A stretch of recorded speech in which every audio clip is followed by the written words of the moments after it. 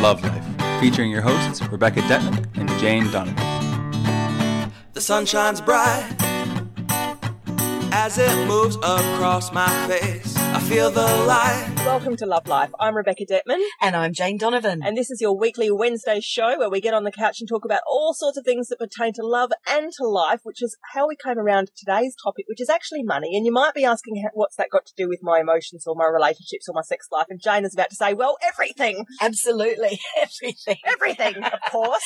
Yeah, look, I just found it interesting that recently I've had a couple of conversations with different people that were having fear of making some changes due to money. And so in both of these cases, exactly the same scenario occurred. I said to them, what is your fear? And their fear was, well, I'm really worried I'm not going to have money to pay the bills. And I said, okay, so where did that fear come from? When was the last time that you didn't have money to pay your bills? And both of them said, oh no, I've always been able to pay my bills. As though what a stupid question of me to ask. And yet the reality was that why would they now have a fear that suddenly after 30 or 40 or 50 years of paying bills, that they suddenly can't pay bills anymore? So we have this kind of old programming that's gone back from, I guess, from childhood. Maybe a lot of us have taken it on from parents. You've got to work hard for your money, and that money is not easy to come by, and that, you know, if money is taken away from you, you may never be able to get it again. Yeah. You know, this sense of lack. Oh, absolutely. And it's one of the ruling fears that your average human being has, because money it's the ultimate material, physical, you know, symbol of this very 3D earth that we live on. So a lot of stuff always seems to boil down to money, and we can forget ourselves or lose our spirituality when literally the buck stops there, can't we? It's sort of the number one deal breaker. It's the one thing to put us into fear the quickest. And it's just energy. It is fear. It's the quickest to get into that fear, isn't it? And Jen, have you ever done the thing where you've actually held a coin or a note in your hand and you looked at it and you've thought, this is a piece of plastic. Yes. This is a lump of metal with a lady's head on it that I've never met. Why do I have so much riding on the energy of what this represents? Money is a thick soup of our own stuff. It is an energy pool of beliefs, of cultural conditioning, of fears, of, oh my God, where do we even begin?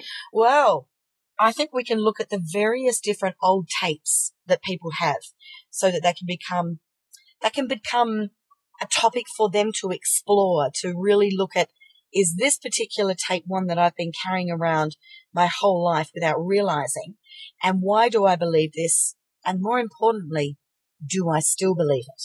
That's right. You know, do I still believe it? Let's look at getting some new tapes happening that you do believe.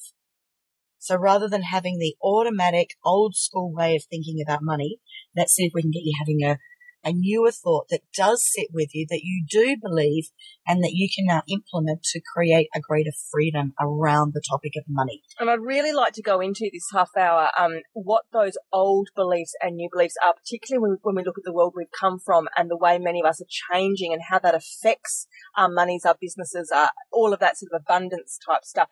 But I was just going to say, one of the most illuminating things that ever happened for me in a way was just sitting down with a girlfriend once, just having coffee, and we were in our 20s. You know, we were fairly young, and, you know, in your 20s is when you do first start analysing the world around you, questioning your parents for the first time, looking at stuff more objectively that you've always just been used to, but you start to question. And we got into this really deep conversation about money, in the sense that she told me the way her family has always operated with money, their financial history, their grandparents, their parents, their generational stuff, and I told her mine. And the stories were so thick and complex and different that it really opened me up to just how deeply we are conditioned. In the same way that in all these episodes, Jane and I always bang on about all the stuff you've soaked up from your childhood and your formative experiences very much equals the adult you are in many ways, or explains a lot of the behaviours you may have that you don't like about yourself. I mean, money is such a big one. It is such a silent, lurking, big one, because it's a place where emotions get entrapped, isn't it, Jane? Oh, and yes. fights and feuds and dynamics and power play, revenge, guilt, shame. I mean, there's a lot of very heavy, often negative emotions that center around money. Well, apparently there was a research done, I think I read it about a year or two ago, that said it was the number one cause for separation and divorce. I've read that too. The number one. And actually, and here's something too, this is just a little off the topic a little bit, that if you are a female and you earn more than your male partner, the chances of your relationship ending up separated or divorced, it's something like in the 70s or 80s%. That really fascinates me. It's interesting. Because it threatens the primal instinct of male as provider, or what's going on there? Well, it could. I think there is that part, but I also equally think that it's the part of the female going, oh, look at me, I'm the prima donna, I'm doing everything. What are you bringing to the table? And then she ups her ante and expects something more. Yeah, that's it. Yes. Complex, yes, deep, very and interesting. complex. But the reason I wanted to do that was really not to put fear into people. I don't want somebody that is earning more money than their husband to go, oh, great, now I've got an even less chance of my marriage or relationship lasting. No, that's not true. It's really that by being aware of these statistics, it gives you the chance, which is what this whole podcast, or all our podcasts are about, is having a look at why could this be my situation? What can I change so that I'm not a statistic? So Absolutely. I'm not in this situation that is occurring without me even realizing it, and that I don't have the understanding and clarity until the whole situation's over and done with. We want you to have the understanding and clarity beforehand so that you don't have to actually go through that experience. Conscious awareness. Beautiful. It always Yes. brings us back to conscious awareness. That's right. And I think as adults, it's really, really important for us to sit down and take an inventory every now and then of where we're at and be very, very realistic. And let's face it, if your finances are either in a mess or just not quite where you'd like them, you really have to be the adult here. You have got to sit down with a pen and paper, or the accountant, or your husband, or the person that you need to speak your truth to about your financial situation. And you've got to be prepared to face some demons that are hiding under the bed with this stuff, because it is often about airing your dirty laundry it's just like all emotional stuff, in order to heal and get on with it. Sometimes you've got to bring out the ugly stuff. It could be extreme. Someone's got a gambling addiction, or you've been spending money in lots of areas, you shouldn't be in, or just not saving, or whatever is going on. It's time for you to get real. It is. I've got to throw a curly in here. Oh, be curly then. Can I do that? Go on. Okay, so I have, since really exploring the topic of money, I feel that everybody gets paid to the exact cent what they believe they are worth.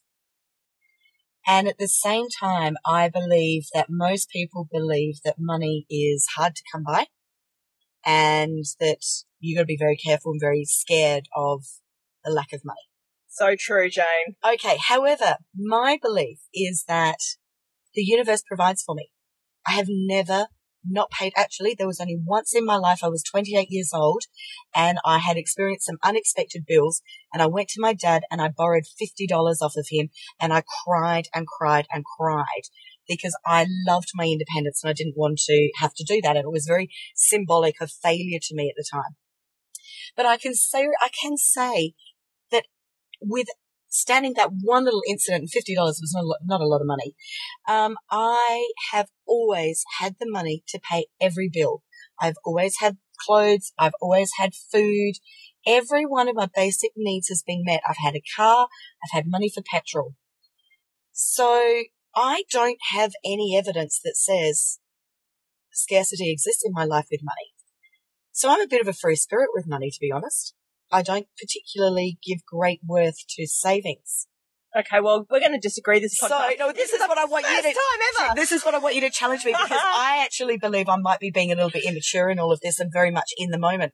You're putting me in a really interesting position, because I think this is a divine dichotomy, because I agree with two arguments here.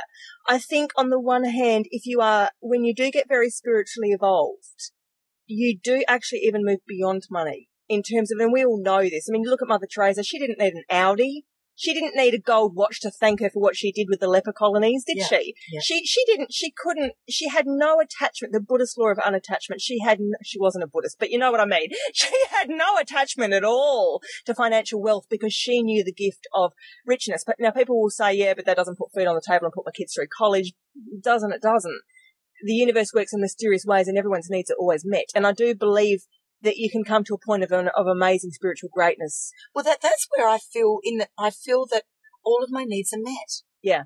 And if you're content with that, more power to you, and that's beautiful. Because also... But I'm not content with living with nothing. No. I love, for example, I'm going on a beautiful trip to Bali soon. Right. And that money was manifested because I wanted my children to start to experience, they're at a great age to start taking them overseas to experience different cultures, and we'll start with Bali, and I plan lots of overseas travel. Okay. So it's not about me saying, I don't need money. No, and I understand that. And in this day and age and in the world we live in, it's okay to be okay with money. I mean, you can be spiritual and be rich. Oprah is. That's what I'd like to talk about. Yeah. I'd love to talk about that, and because I think there's a lot of spiritual people that really struggle with that. Oh, this is hang on, we're going in so many tangents now. I don't even know where to stop and begin or start. Okay, but just to get back to the contrast between spiritual free, I always know my next meal will be there, I always know my next bill will be paid. Yes. And what I was saying before about the inventory and looking stuff between the eyes, because I also feel this is very important work, and I've seen people go through this, me and my husband have been through this,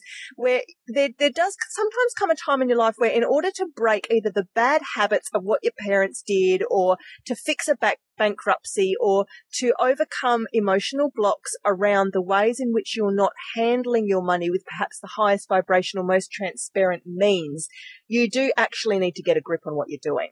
And you do need to do a little bit of the number crunching and the faxy figurey stuff. And to that end, I've got some fantastic resources I'm going to throw out there if people are looking for real help with their money. And okay, The Barefoot Investor, if you've heard of him, he does a column, and he is the most straight talking, simple, likable young dude. He has a column in the newspaper once a week, I believe, but I just get his Friday newsletter. He sends a newsletter every Friday, so just sign up for it. Go to his website, Google him. And the thing I love about this bloke, I can't even think of his name. Good Lord, I'm having a block. It doesn't matter. The Barefoot Investor.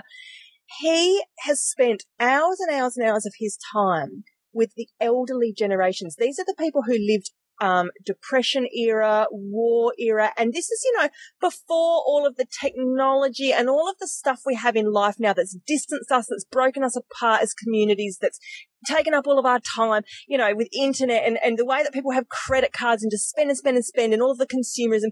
He's borrowed so much of his beautiful knowledge from the people that were closer connected to the land, that lived slower lives with, I'd like to say, almost deeper meaning and a different value set than what we have today, which in one or two short generations we've completely lost. Right, so nice. He brings back through these gorgeous ways to teach your children, 3 envelope systems. So a little bit of money goes in for you now, a little bit goes in for the future, and a little bit goes to charity, and that sort of stuff, and how we can teach our children right from the beginning to not just hold out their hand and say, Dad, $50 on board, and your dad gives it to you and you trot off down the street and then you need another hit. Because that's the whole not teaching somebody to fish for a lifetime type stuff. It's fish for a day but not for a lifetime. Yeah. So anyway, that is The Barefoot Investor. There's also the E-Myth, which is a great book for people who are going into business, starting their own entrepreneurial projects, and The Success Principles, Jack Canfield's book, which is so empowering and life-changing. I've never met a person who hasn't started reading that book, even the first chapter, and didn't already rush out and literally start a business or change their life.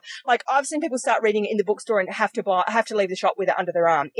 I can't explain it. You just have to experience this book. Get it off of Amazon. I haven't read it. What's it called again? The Success Principles. I mean, I'm familiar with his work. He wrote the chicken. He's a chicken soup guy. Yeah. He's only written about 8,000 titles. Yes. But this one speak as well. It's fabulous. Is about power and abundance and money and business. And for all of us that are on that train, you can't not know what this man has to say on these topics. And I can't repeat them on this podcast. You have to read it. You haven't got any tips, little tools from there that you thought was to be honest, stood out for you? It's a while since I've read it. It's the biggest impression that book leaves from me is that it actually puts fire under your ass. If you're the kind of person who sits around or can't get stuff started or needs to push through some fears or get something going, this book will almost do it for you. You'll read it and you'll be launch padded so far out there, you'll be 8 miles ahead. Like, you'll just be 15 steps ahead. I had an interesting aha moment with one of my coaches over the years, a lovely guy called Martin Ailes. He wrote the book, You Need a Rocket. Up your ass. Well, yeah, literally. Yeah. And he was, one of the coaching sessions I had with him was about everybody gets paid what they believe they are worth. And I'm thinking, no, I actually want to get paid more. I'm worthy of more. I'm doing lots of hours. And it was that I'm working hard thing. And it didn't matter how many hours I did, I was still only going to get paid the same amount of money because it's what I thought I was worth. And I really had to look at that and start to reflect on what my true value is. As that shifted and changed simultaneously, so too did my income change. Right. And it was literally to the day. Like I'm not talking, okay, my self-worth increases in what I perceive as the value that I'm offering to my clients. And so as that happens, in a few months' time, the money will catch up. No, it was literally virtually same day. It was incredible. What about the times, and I know for you, Jane, where you've been pressed to put your prices up, but you're not quite ready? Talk about that. This was the client that wanted me to put my prices up, and it was really hard. So what I did was tools, which we've talked about many other times. So we actually came to an amount that he wanted me to increase them ridiculously. I wasn't comfortable with it because I felt I wanted to be of service that was going to stop me being of service. So we found something in between, but it was still a stretch for me. It was still a stretch that I didn't think people would pay that. Why? Because maybe I wasn't good enough. So I started to visualize that, and I started to gather evidence by being more consciously aware when I was in my coaching sessions of just how much stuff, how much tools and information I was actually giving to people. And as I started to document that more precisely through coaching sessions, I realized they are getting great value for money. And as soon as I did that exercise, instantly it was not a problem to be charging that. So it was something I didn't even have to grow into. I just had to do a couple of exercises, also visualizing what does it feel like to be asking for that money, to be receiving that money, to be putting that in my bank account, to give thanks for that. And as I saw my client's satisfaction and as I saw my satisfaction, it instantly manifested. So, a great thing to put out there is if you sit someone down or you sit down a room full of people and you say, so how would you feel if I told you that you're all billionaires right now? And what you do is you go into your body and see what the first thing that comes up for you. Is it, yeah, I deserve that? Or is it, oh, no, I don't feel comfortable with that after all? Or is it, feeling of an uneasiness about, you start to monitor what your reactions are around these concepts. Because from a spiritual point of view, everyone in the universe, whether it's a pauper in India or it's, I don't know, Donald Trump or whoever America's richest, whatever latest is on the list, we've all got exactly equal access to divine, unlimited, universal abundance. So every time I go to the ATM, I like to tell myself I'm just withdrawing from the universal ATM. I'm not being stupid about it. I don't go and just whack out thousands because I'm realistic. I mean, I've still got my own finite physical money in there, but we need to also blow open our beliefs about what's possible and how much abundance is accessible to us. And we need to be very careful talking about these concepts, I feel, because of things like ego, greed, and agenda, in the sense of what are you coming to this with? If you are coming to money with no real desperation or hook or hold or urgency or that kind of emotion placed on it, that truly is when you'll find that universal ATM is flowing to you in every direction. And remember, when you need abundance in your life, it might not come as money. Somebody might bake you a cake. Somebody might offer to wash your car or babysit your children or bring over, a new scarf, or all of these sorts of ways that we can receive just what we need when we need it. It can be anything, and I'm sure you can all use your imaginations there. So I actually had a lovely example in my life. It was probably about I can't remember how long ago, 7-8 years ago. My children were quite little, and it was in a time that I was only working part-time, and so we didn't actually have a lot of money, spare money. And so I really wanted to have some more holidays. Wasn't sure quite how that was going to happen, but I started visualizing these holidays, lots of little holidays. And within a couple of days, I had one girlfriend who had a beautiful holiday home at Hindmarsh Island, who invited us to go down there to spend Easter. And then I had another friend that invited us to go to their holiday home at Normanville. and spend time with them there. Instantly, I had 2 gorgeous holidays, very accessible, that were only like an hour from where I live, and provided.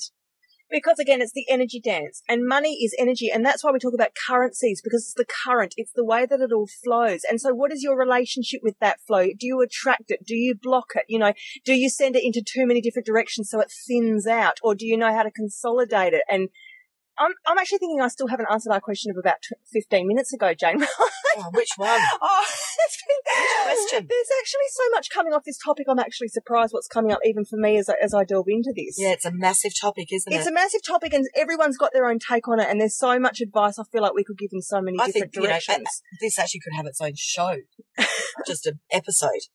It is such a big topic. Spiritual money is probably quite under-talked about because, again, I think a lot of spiritual people feel very uncomfortable as well, like we said earlier, with accepting money for services or being wealthy and having that sit with their spirituality. That's right, it is. And I recently, there was a thing kicking around on Facebook, you know, those top 20 reasons, and it was something about top 20 common denominators that billionaires had. And one of them was that they all recognize that to have financial abundance provides opportunities for other people. Right. Now there's your spiritual answer, bang. Right. Just there. That's simple. It's okay to employ a PA. It's okay to have a housekeeper or a cleaner. It's okay. It's okay to spend money on new cars, new furniture. It always is an energy exchange of flowing through, of giving people opportunities, of giving other people to be doing what they love and receive joy in that you don't love and receive joy in. That's right. Well, we had such an interesting talk about, we touched on this in our radio show that we do, Soul Sister Sessions for Power FM last week, where Jane was talking about whenever she sees a beggar or a homeless person and she'll give them money, even if they're a drug addict and they're going to take that money to feed their addiction. Yeah. Jane says, so how did you phrase it? That I said I'm giving money with no attachment. It's not my job to define how that person should spend money. But it's tied in with what you just said about enabling the flow in all directions. And you can see that as it's a terribly negative thing to be, enabling. But it's not my job to judge. And yeah, it's just not. I know it's rich and deep, isn't it? It is. I know. I know. But there was also, the thought process of, well, isn't it better to take them to a supermarket? And I actually did do that. I took one guy. I used to have an office that was near a lot of men's shelters, and so it was quite common for me to have people that are doing it tough and lacking in abundance that were wanting financial help. And so one guy said, and I actually would have given him $10 or whatever, but I didn't have it. I said, oh, well, if you want to go to the supermarket, I'll buy you some bits. And he told me how he had this, he had a wife and twin babies that were living in the parklands. So I went and bought some nappies and some formula and some nappies and formula. And what else did I get? Some orange juice and milk and just some basic staple, basic things. And off he went, very happy. And spent about $100, I guess, or whatever. That was my thing done. And it was actually quite funny that I was walking down the street with a friend of mine. And I said, oh, there's that guy that I helped, blah, blah, blah. And she just looked at me and said, oh, Jane, he doesn't have a wife and children that live in the parklands. He actually would have taken that. He lives in the men's shelter. He would have actually taken it back and bartered it. Apparently that's really good stuff to barter with in the women's shelter. And I went, well, there you go. Who cares? Someone will benefit from that. It doesn't matter. Yeah. It doesn't matter. I just have to have great faith that all is well and the energy flows. And I'm not hanging on to $10 or $100, particularly caring too much. And there's the microcosm and then there's the macrocosm, because I find it really interesting when I look at the world, how whole countries deal with money and how phases and eras of history. You've got your phases of decadence, of Rococo, like even the 80s where everything was hedonistic and everyone had shoulder pads and gold and cocaine and all this. And then you look at places like Africa, which always seems to be having such hard lessons of lack and drought and poverty and famine and all this sort of stuff. And we're just learning both on a global scale and on the, the at-home suburban in your own piggy bank scale. We're always learning some of our biggest soul and karmic lessons through our finances. Yeah. Yeah. And, just lost it. Go, Jane. Well, I was also going to ask, because recently in your beautiful newsletter, which if anybody wants to subscribe to, Bitcoin. It's fantastic. What's your address, your website, so that they can just subscribe to the newsletter? My name, RebeccaDetman.com, and you can sign up. Okay, it's a great newsletter. It comes out about, once a week, once a fortnight. And you wrote one recently about Bitcoin. I did. talk about that. Okay, so this actually ties in with where we started top of hour about old and new and where we're headed from the old. So let's go back to old. Old is, let's look at money in the 20th century. You got up, you went to work, factory line, rat race, 9 to 5. You got paid once a week or once a fortnight. You had a modest house and you got a gold watch at the end and long sleeve or whatever, and then you retired. Okay. And there are so many fears tied in with the way that the world has been for so long, because as long as you're only ever given as much as your outstretched hand can accept from the boss who dictates your worth to you, you are a slave, really, in many ways. Yes. And so what's happened to kick a lot of people up the arse, I know this sounds really harsh, but I'm just going to put it out there because it's happened to members of my own family in America, is the GFC, the global financial crisis. Now, this is something that's been spiraling out over a number of years now. People losing homes, fortunes, superannuations, property, everything is being shaken up. People who thought they'd retired into comfy security for the rest of their lives are suddenly going, what? And people are giving all sorts of paradigm shifts through this big collective consciousness global financial situation we've all put up our hands at a deeper level to work through.